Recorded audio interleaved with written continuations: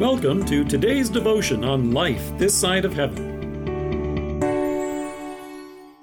The Word of God from Ruth chapter 1, verse 1. In the days when the judges ruled, there was a famine in the land, and a man from Bethlehem in Judah, together with his wife and 2 sons, went to live for a while in the country of Moab. The man's name was Elimelech, his wife's name Naomi, and the names of his 2 sons were Mahlon and Chilion. At the end of the film Casablanca, Humphrey Bogart says to Ingrid Bergman, "Ilsa, I'm no good at being noble, but it doesn't take much to see that the problem of 3 little people doesn't amount to a hill of beans in this crazy world." Have you ever felt that way? Have you ever felt like your life, your place in the world, and the problems you face are so insignificant that they don't matter?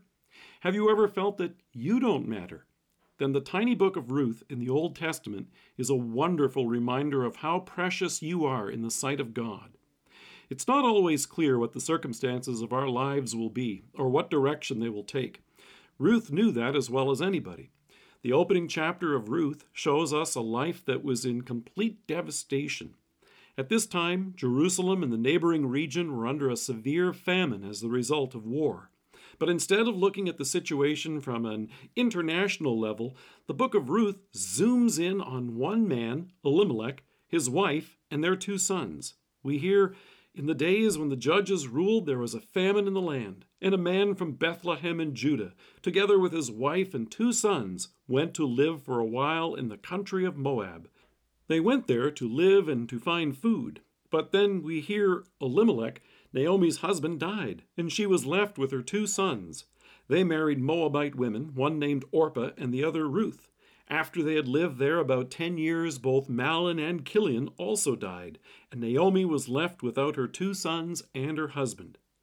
When Mahlon and Chilion died, 3 women were left without any means of support. There was no social safety net back then. Chances are good that from time to time, we may also feel what Ruth experienced. Sometimes the struggles of life appear to leave no discernible answer, only upheaval. We may be confronted with a loss of income, or someone we love is struck with an illness or death. It's times like this that our faith takes a real shaking. However, in faith, you can be sure that God has not lost sight of you.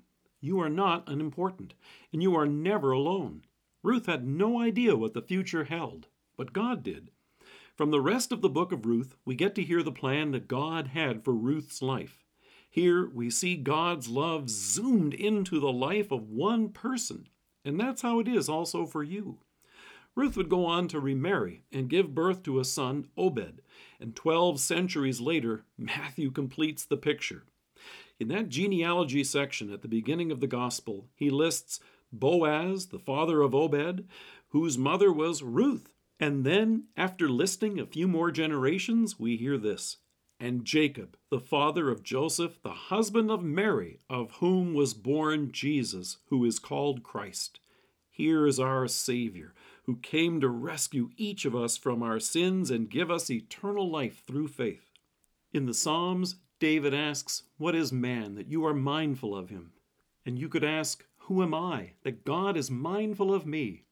Well, God sent his Son to live a perfect life in your place and to give his life as the sacrifice for all of your sins on the cross so that you would live with him forever as his redeemed child. Ruth is the kind of person that the world would easily have overlooked as unimportant, but not God. She mattered, and you matter. God has given our lives great significance as his children, and we are loved by him. Let us pray. Heavenly Father, thank you for being mindful of me and sending me my Savior. Amen. Thank you for joining us. If you're listening to us by podcast or on Alexa, we invite you to browse the resources that are available on our site at lifethissideofheaven.org. God bless you and have a great day.